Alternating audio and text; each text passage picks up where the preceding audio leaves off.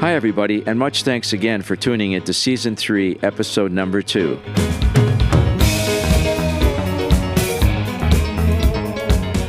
I'm really thrilled and honored to have on today's episode an upcoming chat with the incredibly talented songwriter, singer, multi-instrumentalist, and all-round music genius, Kevin Hearn. Before I do a brief intro about his illustrious career so far, and our chat will follow, here's a bit of a sampling from his newest solo recording just released called Dreaming of the 80s. Love will tear us apart again.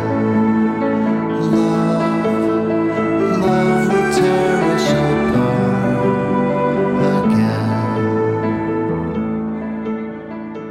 Kevin, who was born in Grimsby, Ontario, has now been a member of the Canadian Hall of Fame inductees Bare Naked Ladies since joining them in 1995.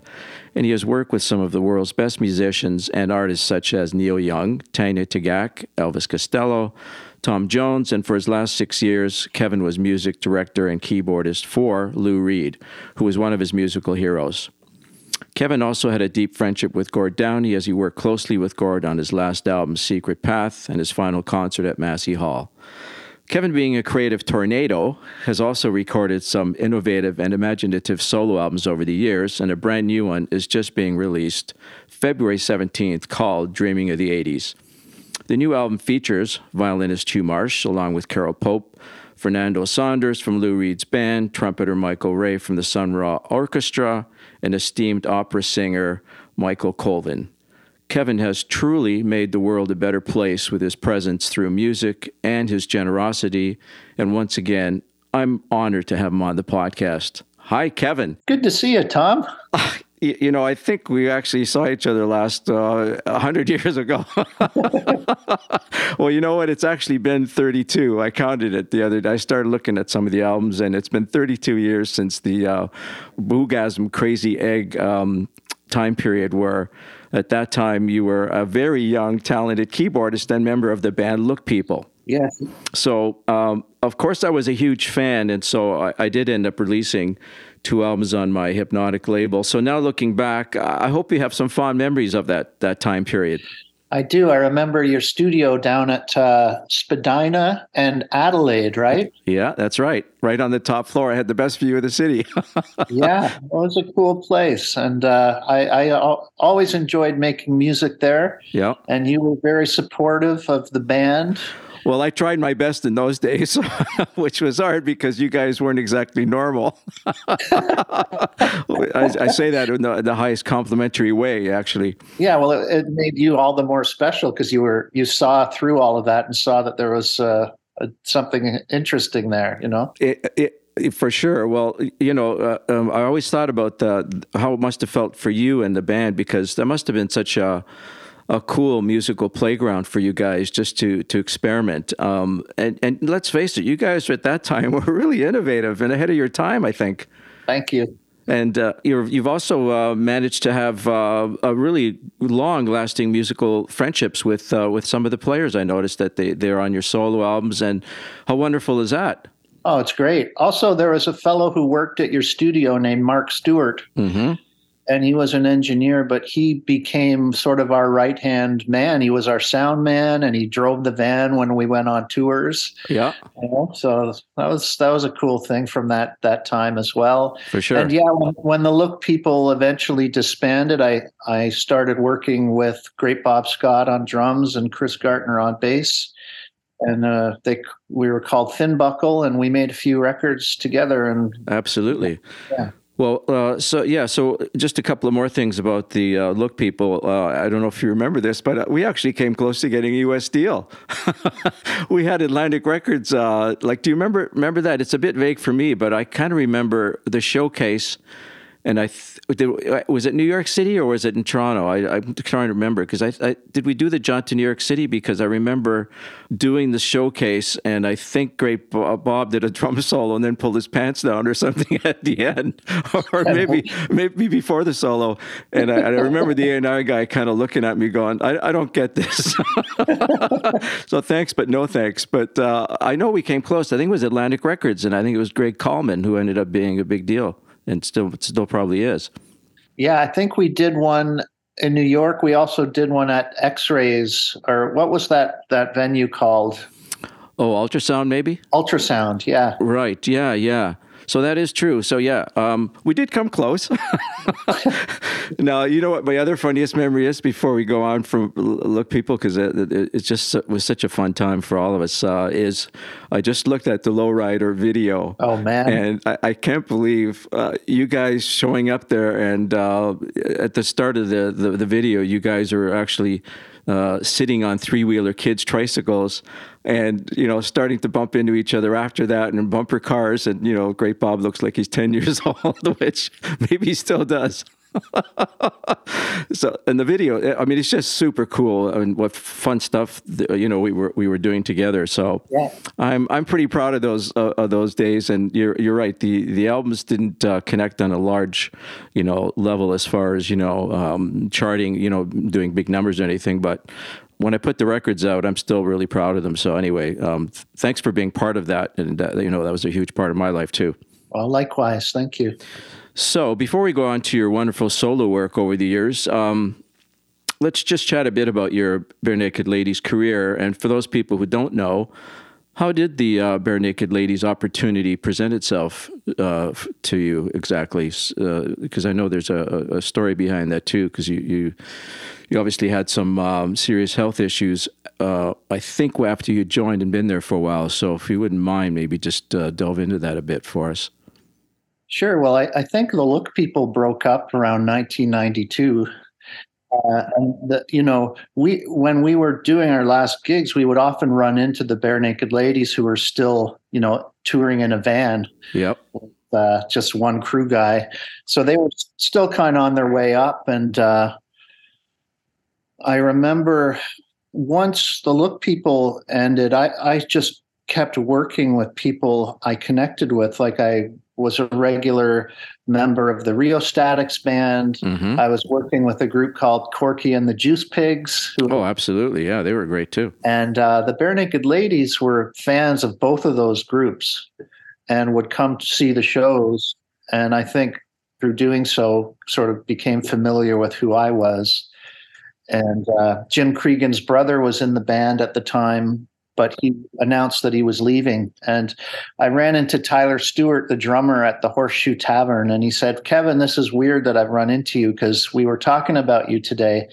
And I said, "Why were you talking about me?" And he said, "Well, Andy Cregan's leaving, and we're hoping you could do a 2-month tour with us in the summer." And we don't want to do that. That was perfect timing for you too. As you just said, the Look People had just broken up. So you just sort of stepped right into that opportunity. Yeah. And I was still working day jobs, trying to make ends meet. And yeah, the money was pretty tight those days. Yeah. for all of us. So then segue from that, I mean, you joined, you started doing the tour, and then was your health at that point an issue, or did that happen later for you? Well, at that time, the band was a household name in Canada, but we were still playing clubs in the USA. And we were down there maybe 7 months out of the year for a few years, just building relationships with radio and with the record company, which was Reprise Records. And so the first thing I did with them was a live record called Rock Spectacular, which was recorded in Chicago. Mm-hmm. And that record sort of lit the kindling, so to speak. And it was sort of a perfect storm for the next record, which was a record called Stunt, which we were recording in Austin, Texas at a studio that Willie Nelson owned. So it was very exciting times. But at that time, as when I started feeling symptoms, I didn't know what was going on, but okay. Loss of appetite and losing weight and coughing. And I was, in pain under the piano between takes. And that's unreal. Yeah. And that's eventually I had to go home, and the doctor said, "You're lucky you made it home." And so I was diagnosed with leukemia, had to pack a bag and check into Princess Margaret Hospital, which is the cancer hospital here in Toronto, not knowing if I would ever check out. Unbelievable. Yeah, while I was in the hospital having my transplant, the Stunt record And the song one week went to number one on the Billboard charts. So it was a surreal feeling to look at that and be sitting there in a bed, not knowing if you're going to get out. exactly.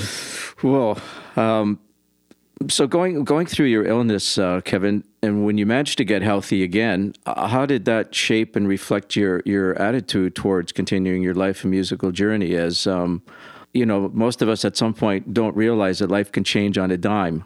Yeah, and then it hits you. And then it hits you. When you least expect it. Yeah.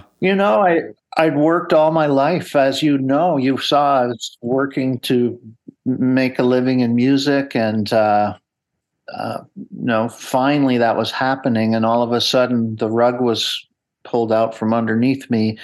But my life, I loved my life, and that was an incentive to get better. Okay. So I want to get back to my life. I'm going to fight for it. It's worth fighting for. Well, that's like what I call a role model there, and you certainly are for those people that have had serious illnesses. Look at you today. You've I don't know. It's been what plus two decades. I think now you've been in the band and you've had a successful solo career, and that's just a wonderful narrative story here for everybody to hear. So I'm going to go to your solo albums now, since everybody knows about the Bare Naked Ladies, and we might touch on them again. But you released your first one, I think, in 2011. And when I was online, I was trying to count up how many there are, but some of them are with Thin Buckle and some of them on your own. So what's the official word there? How many are yours and how many or do you count them all as solo albums? I count them all as solo albums. Okay. I have to fix that, actually. There shouldn't really be a separation. It's just, okay.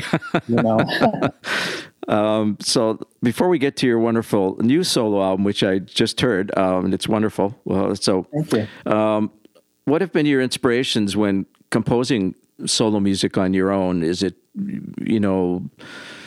I've noticed some moody, nature-oriented artwork on the covers. So is nature a big source for you to, want to sit at a piano or pick up the guitar? Is it staring out the window at the lake or things like that? I'm very inspired by nature, for sure. Very inspired by the mystery and the sense of wonder of the world and celebrating that. Mm-hmm. Also the darkness of it, and there's plenty of that out there if you look. yeah. But there can be beauty in that too, So there can be. So does that bring into the world of art also? That seems to resonate a lot for you in your creativity.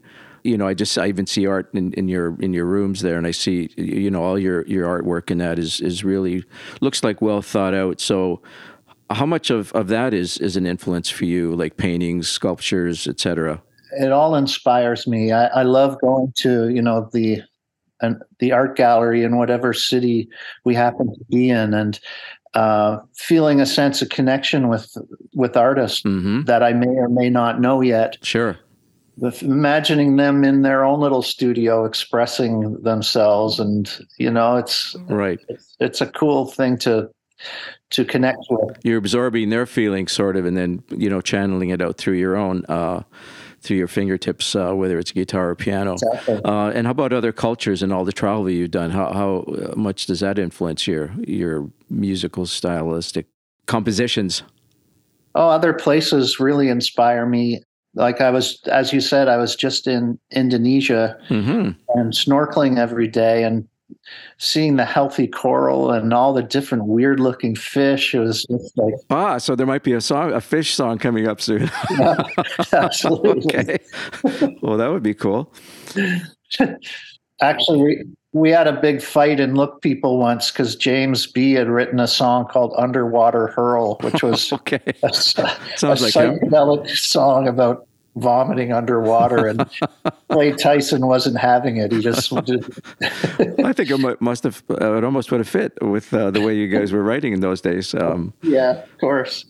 Now, I also noticed on your Days of Frames album, you have a co-write with Lou Reed. Yes, yeah, the song Floating. Yeah, I just checked it out the other day, and wow, it has some really great gallows humor in it. Yeah. He must have had a really profound influence on you. Yeah, he was my hero all my life, I heard Walk on the Wild Side when I was 9 years old on a neighbor's radio, and it just cut through to me. I was like, what is this? I got to find out what this is. And I was listening for the DJ to hear what it was after the song finished. And I went to my older sister, Mary Pat, and asked her if she'd ever heard of a guy named Lou Reed. And she actually had the Transformer record. Mm-hmm. And I still have that copy of it in my collection. Oh, nice. Yeah. Now, there's a beautiful solo piano piece also on the There and Then album. And it's called Lou. Is that about him, or is that for him? Sort of, as far as you expressing yourself with was a beautiful solo piece, a piano piece. Yeah, it's Nice way to honor somebody. yeah. His spirit is never far from me. You know, I think of him every day, and I miss him. Yeah, for sure. You know, I didn't on that record that I did with Mark Howard. It's all piano improv. Mm-hmm. I think on 2 songs I vocalized, but on that one I just sang ooh, like ooh, Yeah. draw the reverb. No, it was really moving. Yeah, but when it came to trying to put a title to it, I thought, oh, it almost sounds like Lou, so I'm going to call it Lou. Okay, nice. So let's get into the new album now. So I actually just listened to it a couple of mornings ago, and I was enjoying my coffee. Actually, we're listening to it, which I really enjoyed. And it's hard to find those kind of records where you can put something on when you're having coffee. Anyway, I loved it, and your song selection for me was right on. Thank you. Now, the cover arrangements also have that unique Kevin stamp on it. So how do you explain that? And, there's actually a fun track on there, too, that reminded me of the Look People, which is the opera song track. I thought I was listening to a Look People track. So how do you do that Kevin stamp on everything? What is it? I don't know. It's just the way I interpret those songs and how they resonate with me, and the way I can convey the feeling they give me, given the parameters I have with my own abilities. And, Mm-hmm.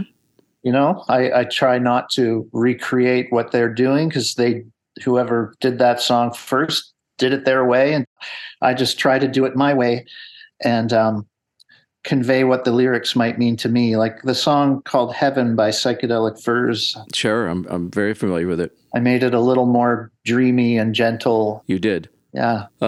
So what was your inspiration this time around for this solo album? And it's called Dreaming of the 80s, by the way, for those people listening.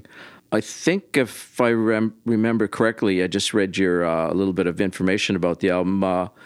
Fogo Island seemed to have a major impact on you. Can you go deeper on that? Sure. I was invited. Do you know what Fogo Island is? Well, all I know is it's off the East Coast, and it's supposed to be spectacular in every which way, Yeah, and it's kind of expensive to go there for a solo trip. But it is. Yeah. I heard the hotel rooms there are like $500 a night or something, or maybe more, maybe 1,000. Who knows? I think the closet might be 500. Probably. Yeah. So go deeper there. How did you end up there? Were you playing a gig or something, or? Actually, there's a lady there who was helping manage the place named Melanie Coates, and she was from the Look People universe as well. And she invited me to perform for their New Year's Eve event.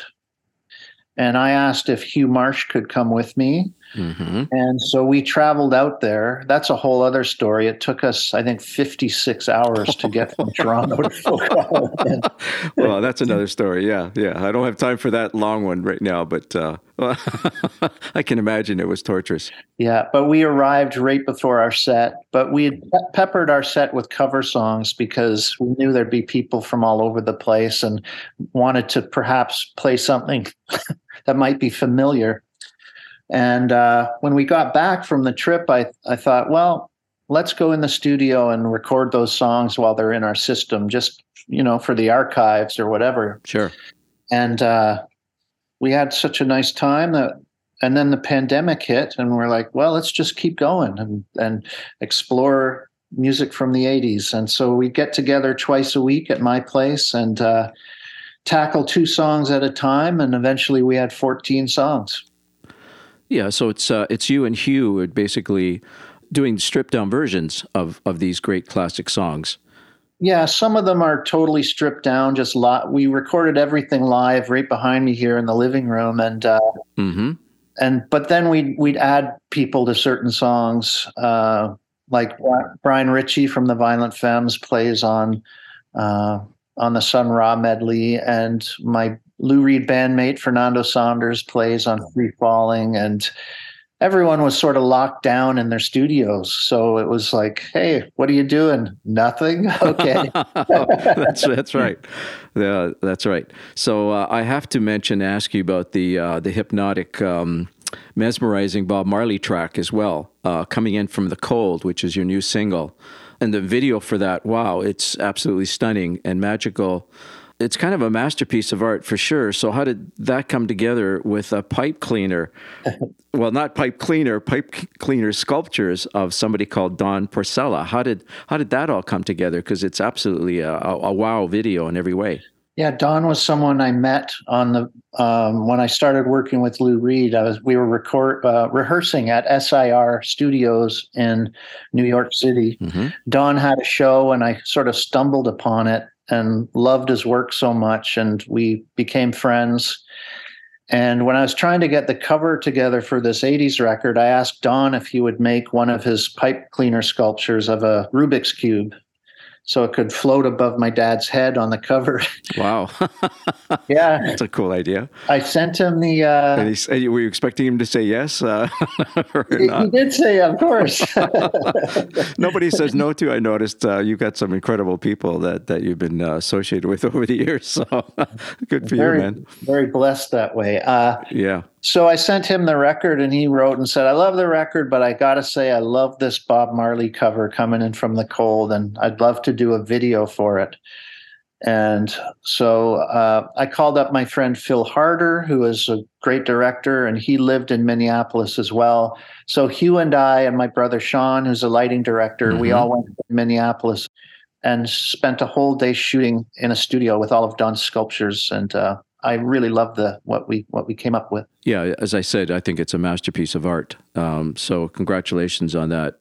And the next question I had here was Hugh Marsh is now become sort of one of your collaborators here, and I noticed you also did some work with him in 2019.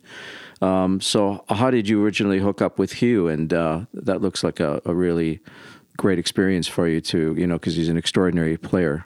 Yeah, I love working with Hugh. We're kindred spirits. He's very smart, very adventurous musically, got a lot of great stories. He's worked with a lot of great people himself. I was recording a record called Days and Frames that you mentioned at Noble Street Studios. We wanted to record at Hypnotic, but it didn't exist anymore. Oh, I'm sad. Yeah, I know.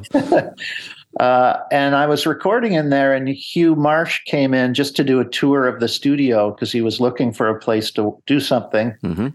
And we knew each other a little bit. And I said, oh, hey, Hugh, and do you want to play on a song? And he said, okay, I'll come back tomorrow. And he came back and played on one song, and it was magical. Yeah, and he ended up playing on the whole record. Yeah, don't you just love that when that magic happens? It's just like nothing beats that feeling. I've had that myself in my life a few times, and it's just like, getting the goosebumps, or the chills up the spine. Nothing can replace that, as I'm sure you're aware. Yeah. So, and it speaks to the power of music. It does. It does. I know we're both lifers. I've spent my whole life in the music business too, as well as being a musician, et cetera, when I started. But anyways, let's go to your childhood now, because I'm quite fascinated. Did somebody insert some musical DNA into your veins? Because you're like I just said, you're a lifer like me. You live and breathe music daily, maybe even every minute. Well, when did you fall in love? When did you fall in love with music? Well, I started young, like you probably did, where my mom forced me to play piano, and I went through that whole experience too of why am I doing classical for 10 years, and then of course, for me personally, when I realized I could actually play, and maybe I could be John Lord or Rick Wakeman. I mean, those were my heroes. And then of course, I ended up in the prog world, and probably for me, as I speak about myself for 10 seconds here, Gentle Giant was probably the one that really I wished I could have got to that level. I just loved that band. And, you guys were, for me, almost similar because you were so unique in your arrangements and very innovative in that, and musically, you guys were right up there, right up there. That's why you liked the Look People. That's right. That's right. That is why. Exactly. So enough about me. So how did you start? Were your parents musical? There was always music in my house. No one was a professional musician, but my brothers and sisters all loved music, and there was always music playing. And, I just fell in love when I was 5 with the Beatles and the Beach Boys. And you had the piano lessons too, did you? And you got your because I think you went all the way to, was it grade 10? Yeah. Yeah. I said to my mom, I want to take piano lessons. I just knew that's the world I wanted to be in. Oh, you actually wanted to. So that was different for me. I was forced to, but then I realized what a great situation she forced me through. But so you went grade 10, and then I guess just before you hit the Look People, you did a bunch of other stuff, I'm assuming, between 10 and 18 or 20 when you joined the Look People. So we were just in bands and stuff. I had a high school band called the Glaciers, and we made a lot of... Oh, nice name, Glaciers. Yeah. We made a lot of cool music on 4-track and 8-track tapes, and I've currently been combing through it all and sort of fixing some of the songs up, which has been an exciting project. But I joined the Look People when I was in high school. Well, here's a question for you while you're on that. Do you have some mentors because I had a few along the way helping navigate my path. How about you? School teachers, music teachers, just people pushing you to go, hey, go for it. Yeah, I had a piano teacher named Mr. Pengelly who expressed interest in my original ideas. He'd say, how's that idea coming along? And, he'd encourage me to pursue that avenue of expressing myself.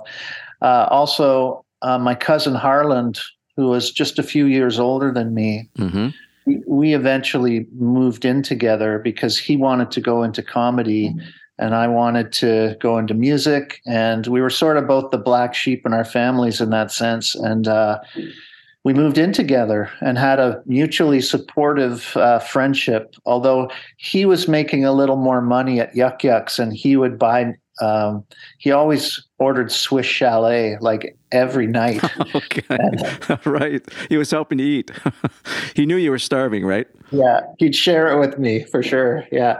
So Harland was a mentor as well. Yeah. I think he actually ended up at Hypnotic doing some of his comedy stuff up there, I believe. I think he showed up there a few times. Yeah, that's cool.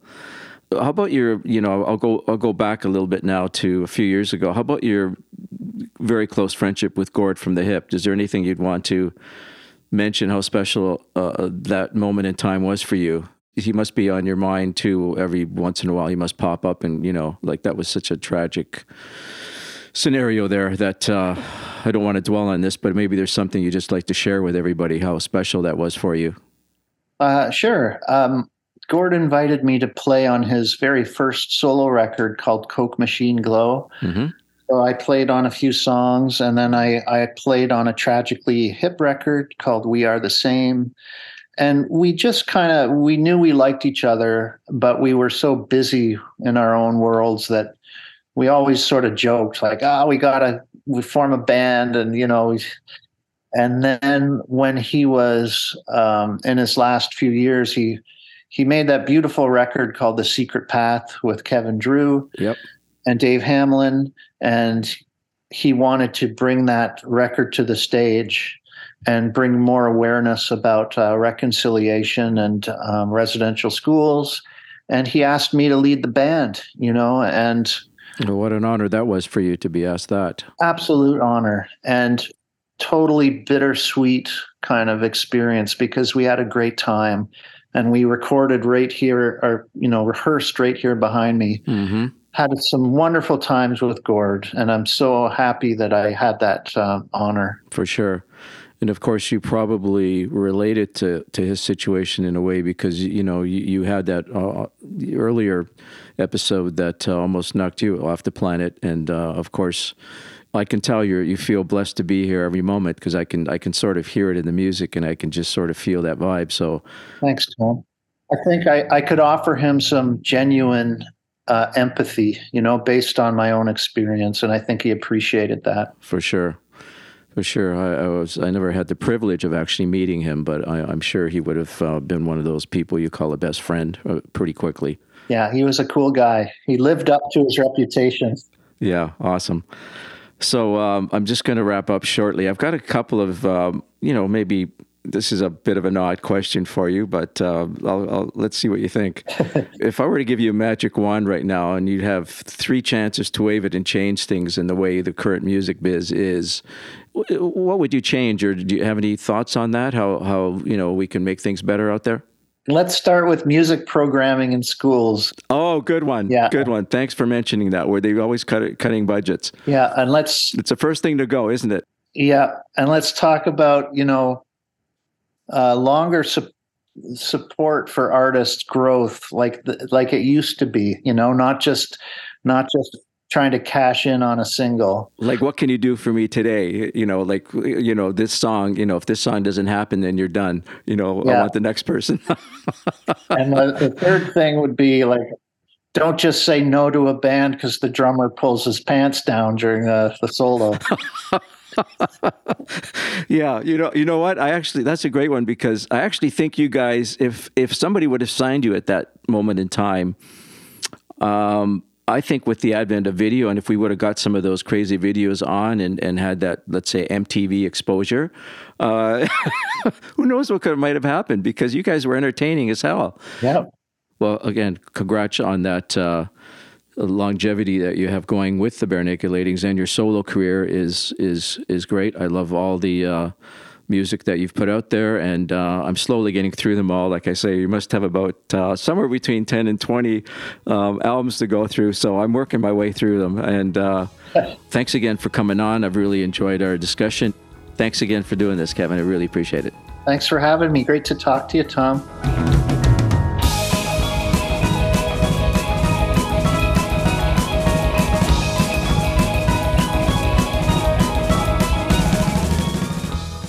My name's Tom Tremuth, and thanks again for listening. I'm so happy I could reconnect with Kevin after so many years, as I really enjoyed our chat and can't wait to see him live either playing solo concerts or with the Bare Naked Ladies. Coming up next week is a wonderful long chat I had with Colin Linden, and this was really fun as we dived into his career. We chat about his love of producing other artists, his prestigious sideman gigs with Bob Dylan and Bruce Cockburn, his 25-year career as a member of Blackie and the Rodeo Kings, and we also chatted about his wonderful solo career whilst living in Nashville. Till next time, bye-bye.